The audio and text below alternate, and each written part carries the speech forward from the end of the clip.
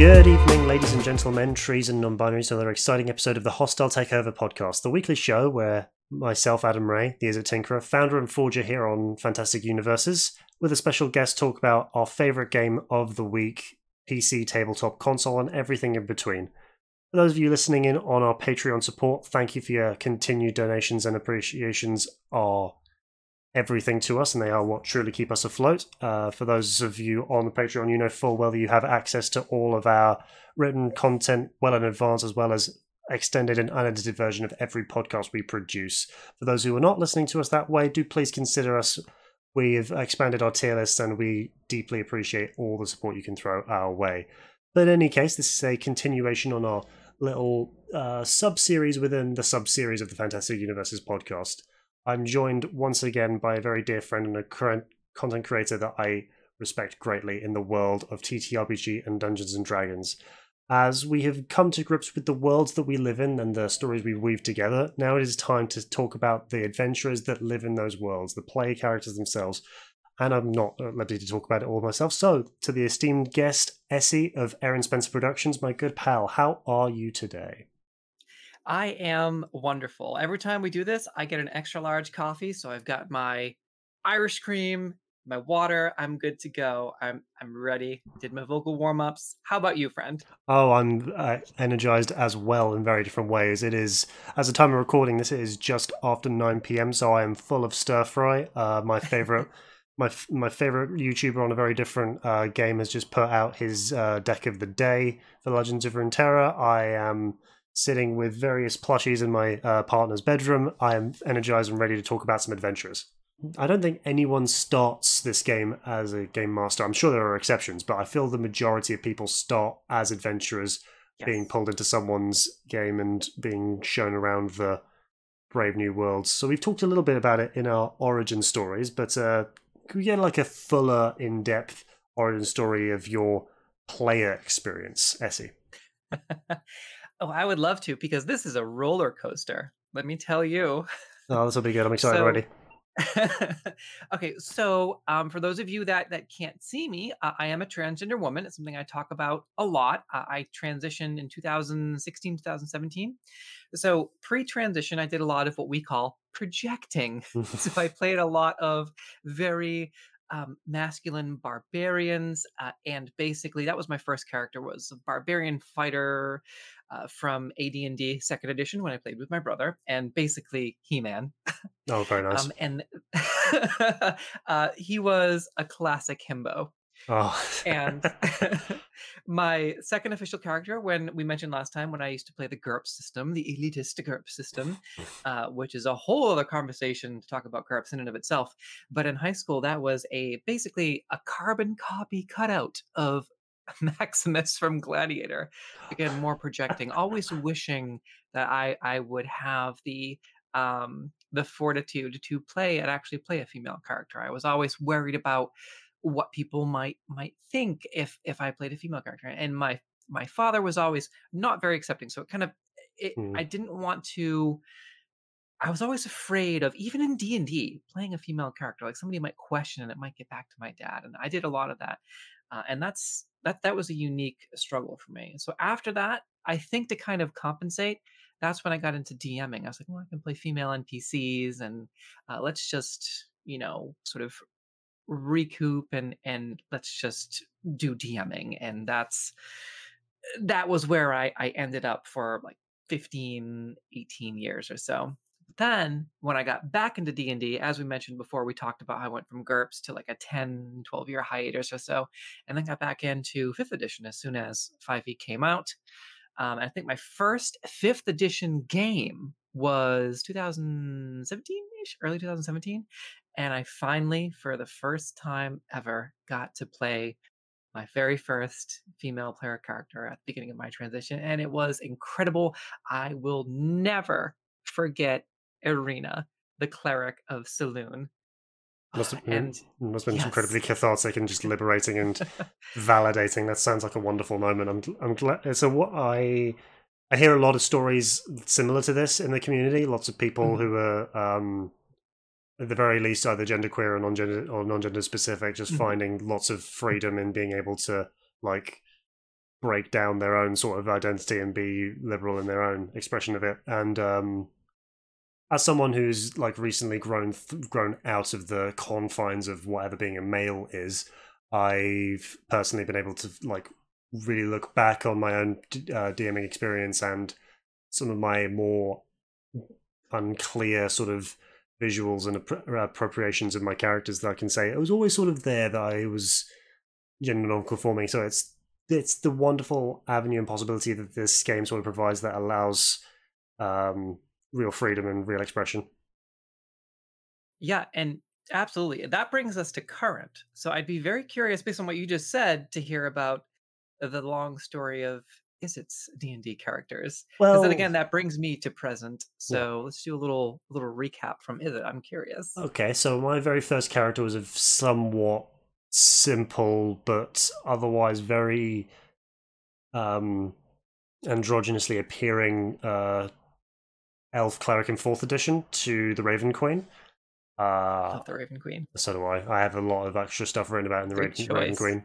Good Though choice for our first character. I'm jealous of that story. oh yeah, they weren't non-binary in like address, but they were non-binary in appearance and attitude. They didn't really confine to things. They were just very sort of stoic and like a reaper almost. They were just trying to get the peace Ooh. and to just ensure things and walked around with a scythe. I was like 17. I was trying to be edgy. Well, that sounds like the kind of character I would play now. I mean that's the point. They still sound fun, right? That's Yeah, all good. But I like edgy characters. yeah, they have their own story, and we can talk about edginess as it comes around to it. Of course. Um, but then again, there was also a decent bit of a hiatus where I became the DM that those players that I met in what we would call college, like 16 to 18 years old. I created my own setting and sort of DM'd there for maybe like 3 years consecutively, trying my best to ignore my degree. Um, it was Relatable. it was in the way of all my good gaming. That's when I got into Magic, and it was all good. But in any case, it didn't really feel difficult for me to inhabit either sides of the gender spectrum when portraying characters in the DM's chair. It was quite natural. I didn't really feel an affinity to either of them, so both of them felt sincere to me. I think that's still true to the case. Then, with the opportunity of some friends playing, I of the 3 4 barbarians that I've consistently had across 5th edition, they've all been wildly different. But the first one I did when a friend of mine, Philip of No Ordinary Heroes, he ran a campaign set in ancient mythical Greece, and I So a was Theros campaign? way before Theros. Oh, okay, It awesome. was Pre-Theros. pre Theros in like as a setting in Magic had existed, but none of us were aware of Magic at the time, and it was way before. Gotcha. And it was way before that supplement ever came out. So it was something that he adapted because he's a big mythology nut, Hmm. and it's still an excellent game to play. Yeah. But much like yourself, I was sort of projecting with this sort of macho, muscular, overly. I don't want to put the term Chad on it because that has a whole lots of other weird connotations, but sort of like Yes. that alpha masculine, ultra testosterone sort of deal. And now that is completely contrasted to my current barbarian, who's sort of who's I play in an on again, off again campaign led by Corey of No Ordinary Heroes, Kazuka Blades. That character there is a lady named Tausi, who is a grieving mother, and uses the grief of losing a child to fuel her silent "I will pierce you with a death stare" sort of rage, as opposed to the foaming at the mouth rage. But that sort of expression, that sort of indeterminateness, has sort of been there with me before everyone was really aware of it. The lockdown was a great sort of opportunity for me to search my own soul and to become honest with myself, and that was the avenue of Dungeons and Dragons that allowed me to start to see things differently, which is why I'll always be grateful for it. So it's funny that you bring up barbarians. That's a great story, by the way. But it's Thank you. funny you bring up barbarians because my favorite character out of all the characters I played, and I played a lot recently, I've kind of been catching up for all the lost years, so to speak, is a Forge Les Barbarian, a half-orc Forge Les Barbarian, as I call her. Her name is Graka, and the rest of the party calls her Moon Moon because in every party there has to be a Moon Moon. But she tries to be serious. She's just not that. Her intelligence was the dump stat. So the dump stat. So she tries. She's well-meaning. She tries to do well, but she's lacking a very clear amount of book smarts, so to speak. But I play in a game, a homebrew game, with my dear friend Panda. We just call her Panda. She's from Quebecois. And she's not a content creator. She's just a mutual friend, and she runs this home game for us. But I wish she would do content creation of some kind because I have never cried and bawled and ugly cried for more than an hour in any type of a game setting, let alone Dungeons and Dragons. 2 sessions ago, she had every single person openly weeping in tears, whole tissue box. And I keep telling her, I'm like, you need to do some type of content creation. So basically, TLDR, we unleashed the Death God earlier than we were supposed to because D&D party, right? No, no hidden Death God survives first contact with the party. Lucky for us, he was a benevolent death god, so he brought us into our realm and explained sort of the cycle of death and rebirth, and we got to know a lot about her pantheon earlier than we were supposed to, about the cycles of life and death earlier than we were supposed to, because again, nothing survives first contact. And in that moment, the death god, who was a dragonborn who could take the form of a large ancient dragon or this sort of black dragonborn, I said, there are people here who want to speak with you. And 2 weeks prior to this session, we all had to go digging through our backstories and present to Panda this lost loved ones and sort of type up something small about lost loved ones. And she took that. And of course, our lost loved ones were waiting for us in this realm to speak with us before they moved on to the next phase of the journey and re entered the wheel, and their essence sort of dissolved into the collective consciousness to be brought back in the cycle. Again, a lot, big, huge lore drop that we all got earlier than we were supposed to. And in that moment, as you know, a lot of us, regardless of whether or not we want to, subconsciously put so much of our own personal experiences into our characters, into our backstory, and every single person. And that was never more true in that situation because you could tell that every single person had something deeply personal. And a lot of us shared personal stories after that to confirm that in these lost loved ones. And in that moment when Graka's mother, Mama Larashka, as the tribe called her, one of the tribe elders, sort of stepped out, and our DM was describing her not old and hunched over as we knew her in the last years of her life, but just strong and a warrior and a fighter with rippling biceps and muscles and this incredible tattoo of a spiritual wolf, and just walked over, and my character just went, "Mama," and I lost it. I absolutely, this forge lesbian, this beefy butch chick, just absolutely fell to her knees, and so was her player was mimicking this as well, and I was just openly weeping for the better part of an hour, and so was everyone else at the table. But those are the stories, the non-combat stories. The yeah, you can fight a dragon, you can fight a Tarask, it's cool, but that's the end of the story. Yeah, I fought a dragon, fought a Tarask. Maybe how did you fight it? Well, we flew up there, vice versa. You're looking at maybe like a quick little anecdote. That's cool. I fought a lich or a demi lich. And then the third person says, well, I fought, a devil lord or something like that, or a demon lord from the abyss. Cool little anecdotes. But those stories about the stuff that's so deeply personal to you that makes the entire party openly weep, those are the stories that really stick with you. And that's what makes D&D so special to me. And that barbarian, that simple barbarian, I will never ever forget that character. I'm getting art of her commission, and I've even been considering tattoos of this character or things that relate to this character. There are some So characters that's that my really stick with D&D you. tangent. Yeah, that's not. It's not a Yes. tangent. It's you to sharing now wonderful story of happening character, I think you're super right, and that's not a thing that people really acknowledge, but I think it should.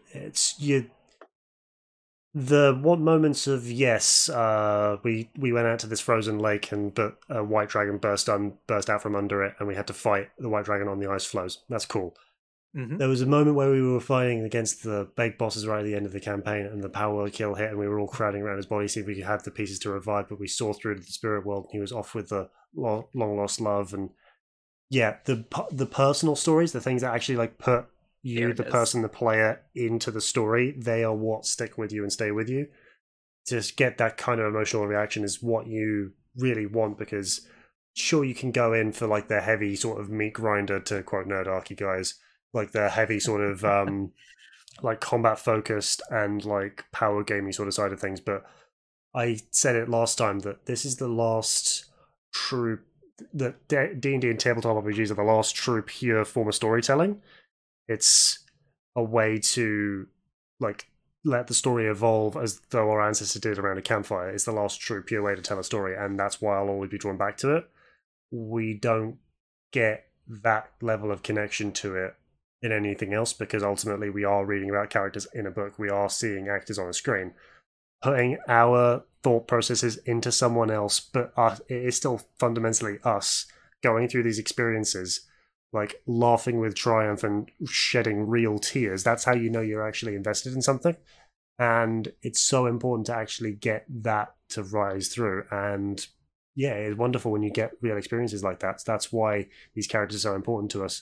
I'm pretty sure Vin Diesel, huge D&D nut, has his first character, a ranger, somewhere tattooed on him. So you wouldn't be the first one of it. I know my loving partner in the next room has put multiple cosplays together of their characters. They're not just stories we tell ourselves, and they're not just stories we tell our friends. If we allow ourselves to get the stories going, we can really inhabit these characters, and they become real to us, and they truly matter.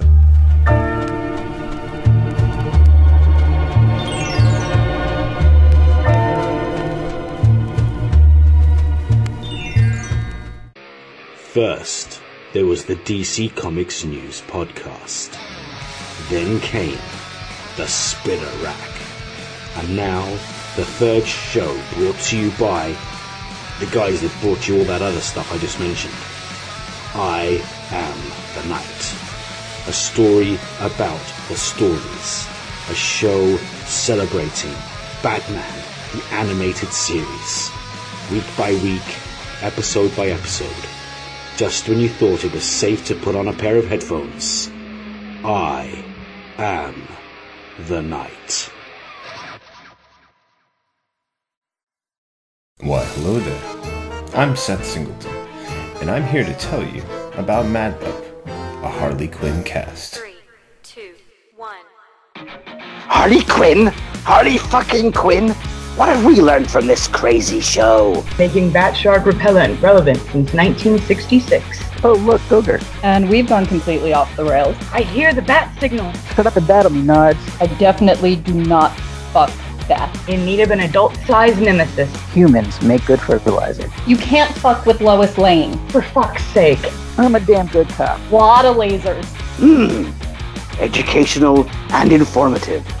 The DC Comics News Podcast Network presents Mad Love, the Harley Quinn cast.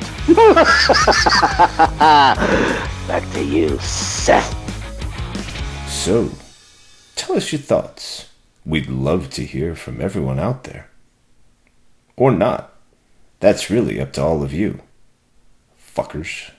Picture this, someone who knows nothing about comics. Someone who knows comics from movies, TV, and video games. A complete ultra comics nerd. You pick the character you want us to talk about. You send us the questions you want answered. You make the show. A podcast by fans. For fans. Making new fans. Superheroes. Or dummies. Part of the Comics in Motion podcast network. In a world of stereotypes, being called a geek comes with a certain image. There is still that ingrained thing within me that is a little bit embarrassed about it. In reality, geek culture has never been more mainstream, and behind every geek, is a real story. My dad was the one who got me into Star Wars and things. Join me, your Super Dummy Paul, as I continue my learning experience and talk to the real people. I'm a secondary school teacher, so I teach 11 to 16-year-olds in English. Hear their stories exclusively on Fantastic Universes. It's one of them, like, you're ever going to grow up? And I'm like, no, why should I? I like my life. I enjoy what I do. This is my hobby. Available on all your favourite podcast catchers.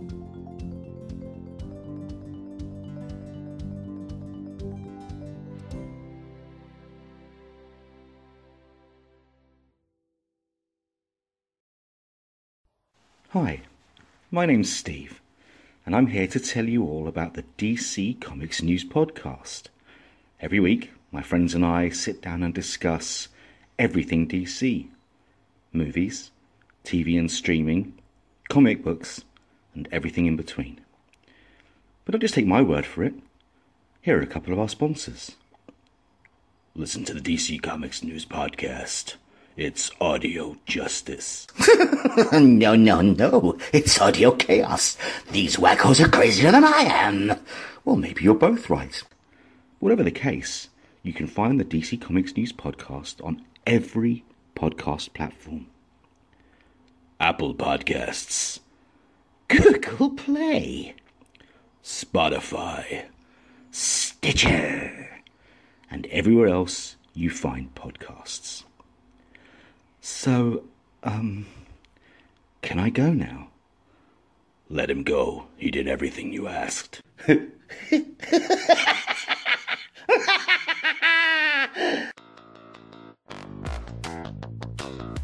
Hello, listeners. This is Tony Farina from DC Comics News and an occasional guest on Comics in Motion. I'm pleased to announce a new show called Indie Comics Spotlight.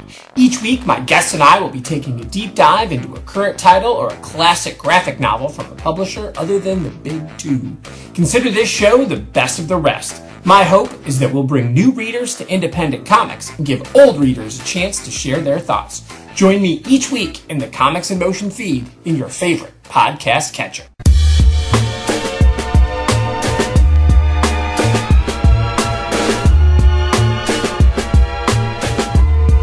So we have these characters that we sort of love and inhabit and circle ourselves through, but ultimately we are still playing a game that is bound together fundamentally in 300-page books. So we know how to leverage the numbers and get into the minutiae of the rules themselves, but because something that's been consistent from D&D since the beginning are the different ways to play in the different classes. Now, you have more experience with the original classes and the original ways of playing than I do, so you know full well that Elf was once a class. Yes. It had its own stat sheet. So we had, as I mentioned in the last one, we had Hero Quest, and we had AD&D 2nd Edition. And I remember what I was going to say, and this relates about D&D being the last true form of storytelling. Same thing with board games and old editions of D&D, current editions of D&D, just the format of tabletop role-playing games themselves. Sly Flourish, who's another content creator, had said that D&D is the only thing that can survive a nuclear apocalypse or the end of the world, because you just need pen and paper, and that's great. But yes, going back to AD&D 2nd Edition, Elf was a class. Human, and then it was elf, dwarf, barbarian, and I can't remember the other two, but those were the big ones. Some of the classes were races, and other ones were just barbarian. So it was kind of interesting how they did that. If I'm remembering correctly, it was a long time ago. But yes, the dynamic of the classes has changed a great bit over the 30, 40 plus years since then. So they've been sort of refined down into what has now become, I would say, fantasy archetypes, because I think stuff like, say, Bard and Monk, which are fairly late to the overall class lineup party, nice, didn't even mean to do that, have sort of gone on to become like fantasy tropes. Like I know in like Magic the Gathering, a game you and I both dabble in quite heavily, characters like Ysam the Wanderer Bard and certain sort of characters like Yasuke from the Witcher games and the Witcher series, obviously coming from the Witcher books, those sort of types of characters have sort of become part of like the sort of weird sort of fantasy mythos, but weren't sort of clearly there, because when you think back to like the stuff that inspired games like this, you think back to the Lord of the Rings, which is just a bunch of fighters and one wizard, maybe some rogues in there. So the class structure and the class dynamic has really sort of evolved since then, but the actual current 12 class breakdown of 5th edition has really sort of cemented itself. But what sort of stuff has sort of changed over the years that you think, in terms of like what we got is...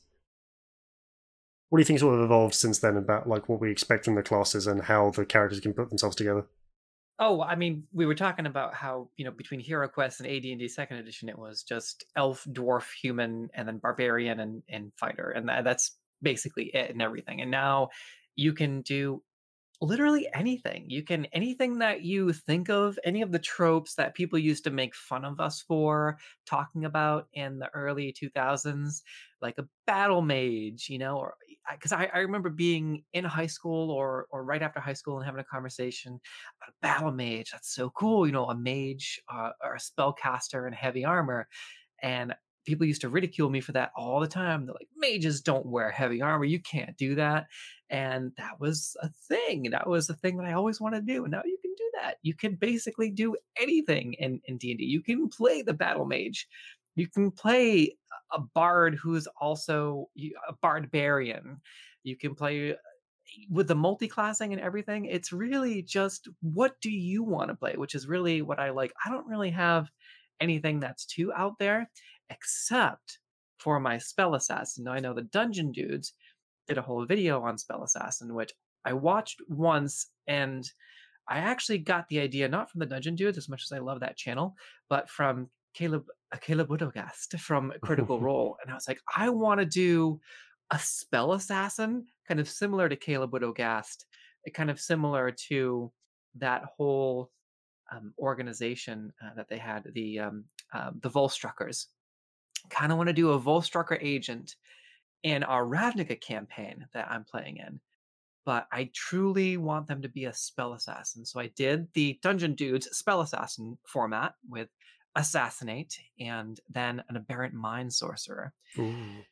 And it's this combination of eldritch horror and spell assassin. So during someone's last moments, rather than just seeing a dagger or a firebolt or acid damage, like, oh, it burns. No, they see the most horrific thing that they can't even fathom what they're seeing. So not only do I murder them, but I break their mind at the last second.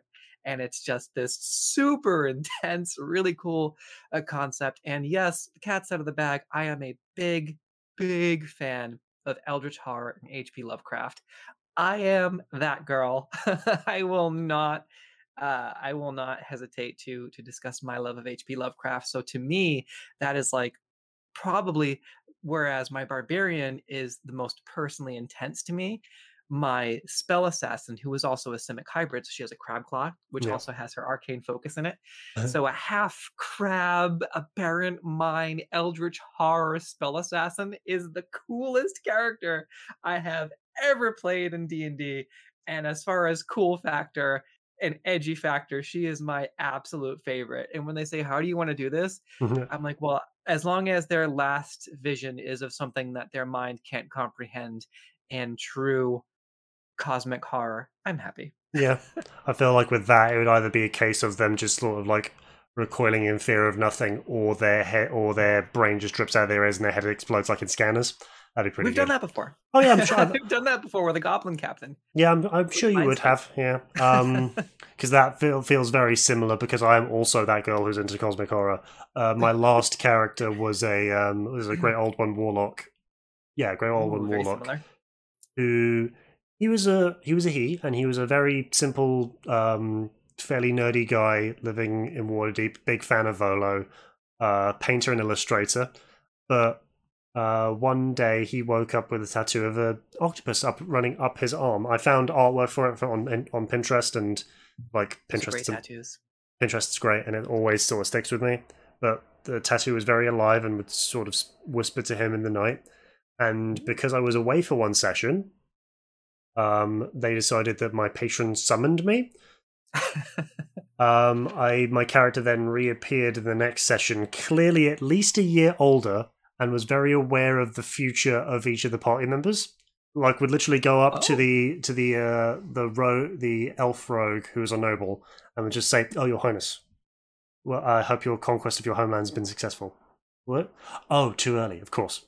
Got caught in the wrong sort of streams of things. I love that. That's really cool. Yep.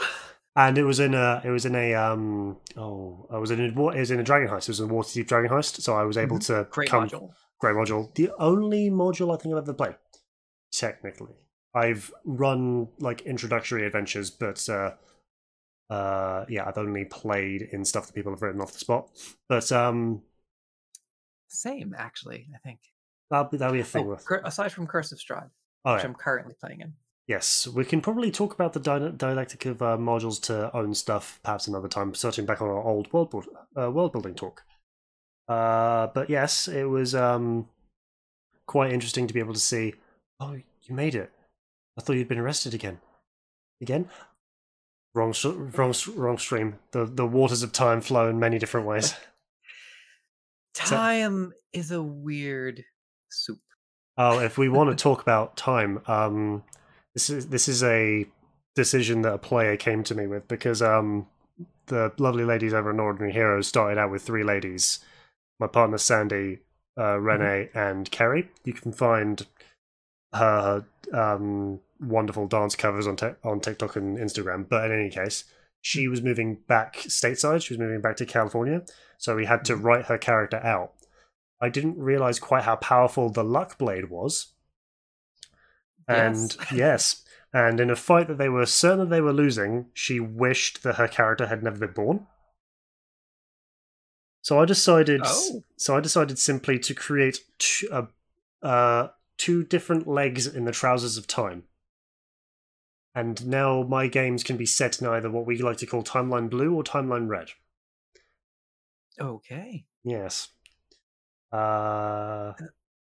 It definitely can lead to some very interesting sort of dynamics, and I don't know if it's the thing that many other storytellers and dungeon masters have ever had to handle before, but it was fun for me as a science fiction and fantasy writer at the very least. But I like making my players aware of the multiverse. That's something that I like doing. Not necessarily different alternate realities. So my strengths with my DM hat are portals and knowledge and artifacts from other games or other realms might show up, or other modules might show up in one game, and there's a lot of cross-referencing and referencing even some of my friends' games and taking some artifacts and even going out of my way to specifically talk to them and be like, hey, what would be something in your game that might show up in one of our worlds, whether it's the homebrew world or whether it's Faerun. And I've even taken to using planeswalkers from Magic the Gathering, speaking of integrating MTG into my upcoming homebrew campaign with Heavensfire. I'm like, that would be really cool to just, because this is what I do anyway, all of my players know that I love the multiverse stuff. Super excited for the Multiverse of Madness. That's the stuff I geek out on. I love that stuff. The Time Knife, though, and then alternate realities, then I start to get like, that seems like your strong suit. So maybe we should put our minds together. Girl, are we the same person? No, really. Are we the same person? Because I've had Jace Beleren cameo in a couple of sessions without the players really noticing. I've had They didn't notice? They didn't notice. He was a kindly blue-robed hooded wizard who helped the sorcerer pull some books off of a bookshelf. She did not notice.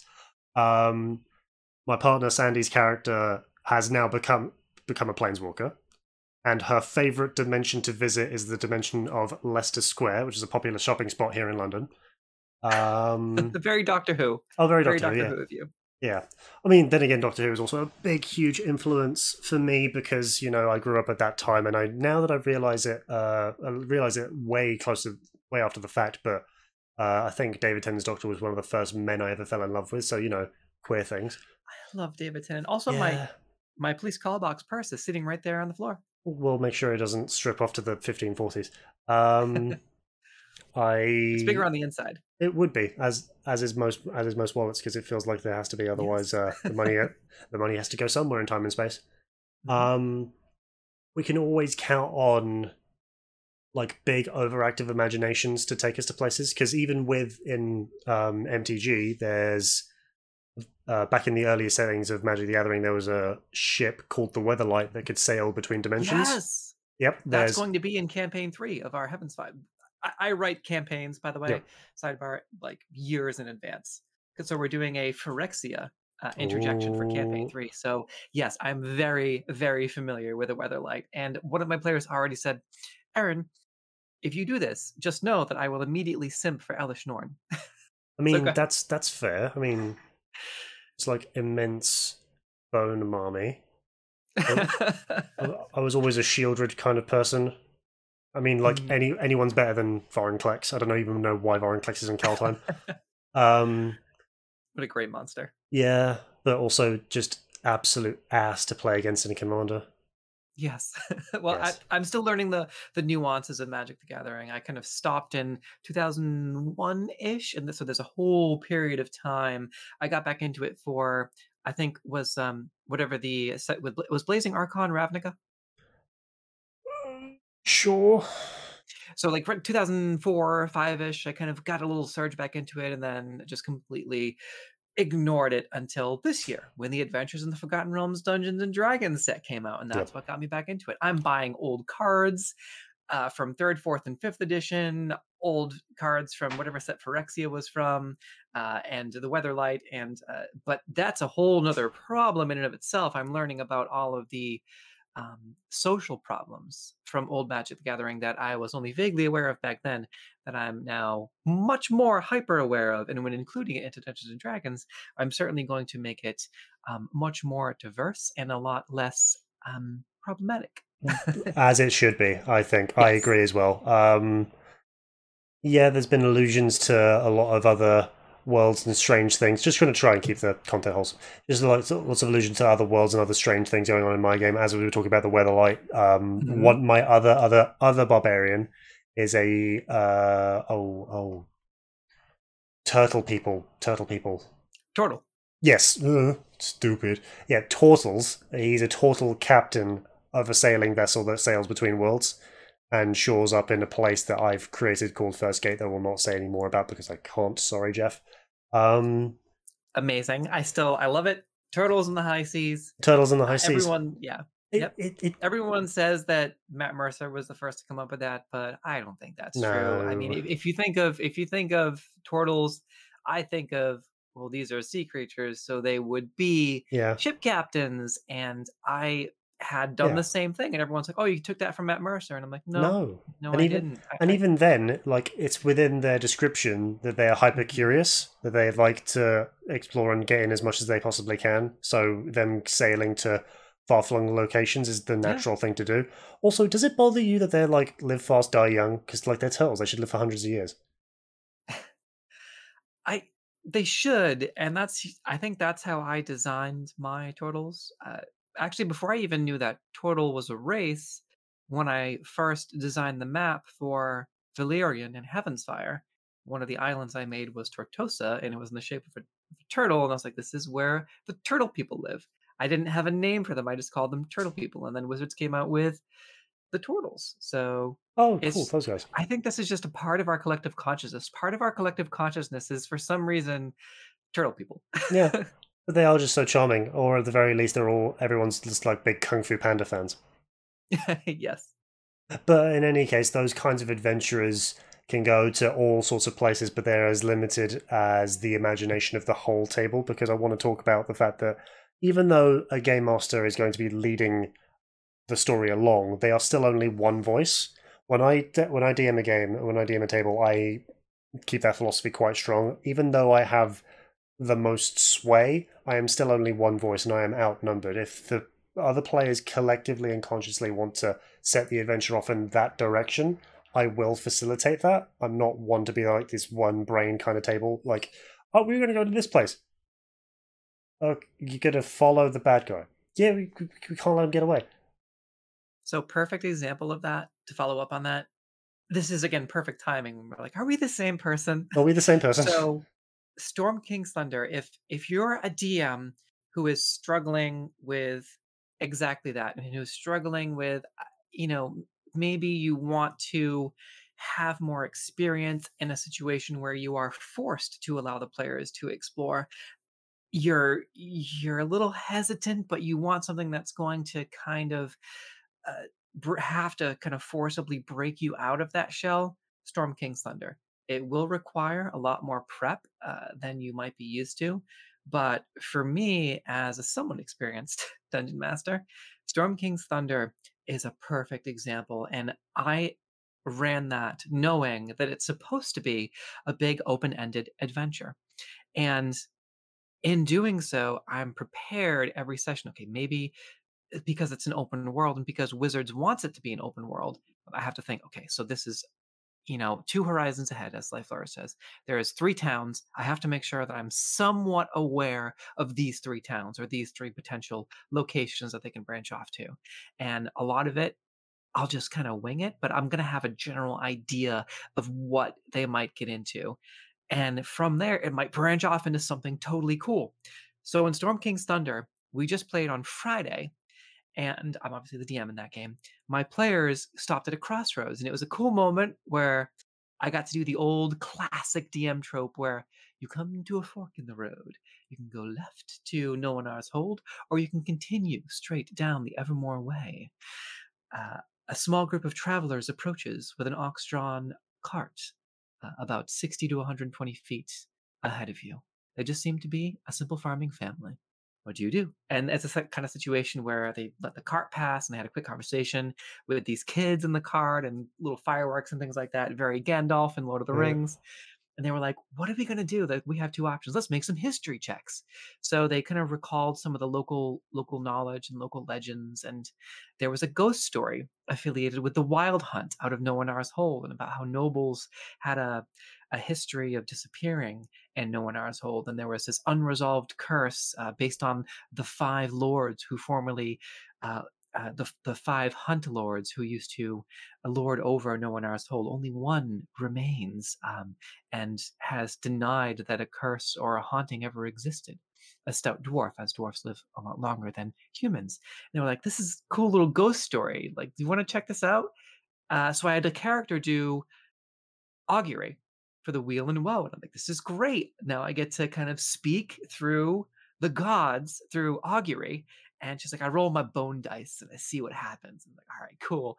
So you get both weal and woe. There's a possibility of reward, but there's also a danger. And she said, that sounds like an adventure hook. Let's go here. My augury says that it might be worth checking out.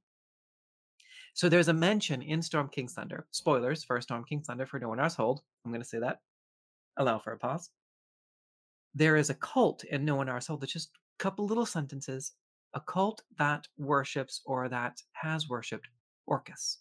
Ooh. And I'm like, haunting, wild hunt, Orcus, demons. Let's go. Let's go. So we went there, and this little teeny, it was just 1 paragraph in Storm King's Thunder about the history of Noanar's Hold and about the cult to Orcus, and about the 5 lords. 4 of them died because they were humans, but their spirits now haunt the land.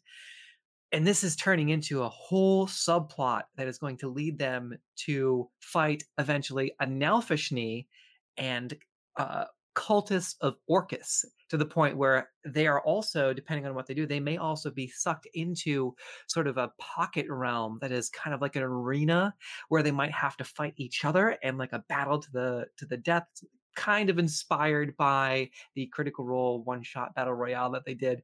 But I think that if they want to pursue the Wand of Orcus, that's going to be a second thing that they can do, or they can just kill the Nalfishni and kill the cultists and just move on from there and not mess with the Wand of Orcus. Because if you try to attune to it and you fail, you die. Which, thank you, Jordan, on YouTube, for releasing that video, because that inspired me to insert Orcus, and lo and behold, guess what? Orcus just popped up. So here we go. And now we have possibly like 2 months worth of content from this little teeny snippet in Storm King's Thunder, and me just having a little bit prepared in advance, I'm like, yeah, let's just run with it. And at the end of that session, the players investigating the disappearances of some of the townsfolk, following up on leads, talking to animals to figure out what's going on in the woods, and just kind of perusing the town. And it's a small town. There's barely any magic items. It's kind of a podunk little town outside of a forest. Very old school D&D. And everyone at the end of that session said, this was the most similar to basement D&D that we have played in a long time. And we absolutely freaking love it. More of this, more open-ended adventure, more of I want to go here. What's in this area? And everybody was just beyond excited just to go to this small little backwater village and investigate the disappearance of some of the townsfolk, uncover a cult, and go pursue them in the woods. Sometimes, and what I'm learning is that less is most definitely more. It almost always is. And that term, basement D&D, that is something I want to take a whole other episode to explore, because we, much like the term that you've just pointed up, we've opened up today's show with the intent of talking about the players themselves and the characters that you can make, but we've ended up wandering away through our own history, our own very queer identities, and our own sort of wild adventure. So the less is more, but the beauty of us being able to talk and ramble has brought us closer as people and has left us all the more appreciative of Dungeons and Dragons. So even though we were very off topic, I feel we have accomplished a lot. So I want to say thank you as we close out the show today, friend. Such is the way of D&D. Thank you for having me. Always a pleasure to have you around. But for those of you, dear listeners, who want to hear more from Essie and Aaron Spencer Productions, where can our dear listeners find you and your works? You can find us on YouTube, youtube.com/C for creator, /ESP Aaron Spencer Productions, or just by searching ESP Aaron Spencer Productions or ESP D&D on YouTube. You can use the ampersand or the end. It will come up both ways. We run an evil campaign, or I should say a morally gray campaign. We live stream on Twitch, twitch.tv/ESPDND. That's N as in Nitro, ESPDND. So twitch.tv/ESPDND. We do our live streamed evil campaign. Currently, we are working through the Lost City of Omu and the Tomb of Annihilation module. Ooh. And that live stream gets edited and placed onto the YouTube channel. We also do a D&D podcast where we do on the same YouTube channel, where we do deep dives into the Wizards of the Coast book releases with our dear friend Dee. You can find her at AfroPuffLady on Instagram. She is one of our dedicated D&D co-hosts. And you can also find me on Twitter at Aaron Spencer 2187 or ESP Aaron Spencer, which is our podcast link. So ESP Aaron Spencer on Twitter. We're also on SoundCloud, iTunes, Google Play, and wherever fine podcasts are available. So just by typing in ESPDND, you'll be able to find us very easily. Wonderful stuff, and do check it all out if you want to level up your TTRPG and Dungeons and Dragons experience. Honestly, aside from the big wigs of Critical Role and Gilding Light, the smaller but as enfranchised and loved creators like ESP and myself are affiliated with No Ordinary Heroes, we do tell wonderful stories, and I think we need all the love we get. So all is appreciated. Thank you all so much. But as for little old me, in and around the world here on Fantastic Universes, there are multiple posts a month by us and our very wide team talking about manga, comic books, gaming, and everything in between across popular culture. The Geek Podcast, also a part of the Fantastic Universes podcast network, run by the amazing Super Dummy Paul. He's doing wonderful things there. As for more written content featuring me, look to Runeterra CCG for regular Deck of the Day articles crafted and piloted by myself, the Is It Tinkerer. And to level up your TTRPG experience, look to the Apotheosis Studios blog for new monsters, items, and other things to level up your D&D games. For visual media, look to the Hostile Atmosphere on YouTube for my PC Let's Plays, twitch.tv/IsItTinkerer for my questionable card game plays, and past Dungeons and Dragons gameplay featuring me and the lovely ladies of No Ordinary Heroes. Thank you for listening. This has been the Hostile Takeover podcast. We're going to be tuning back in next time for more wondrous Dungeons and Dragons meandering down the adventurer's road. But until next time, live free and play well.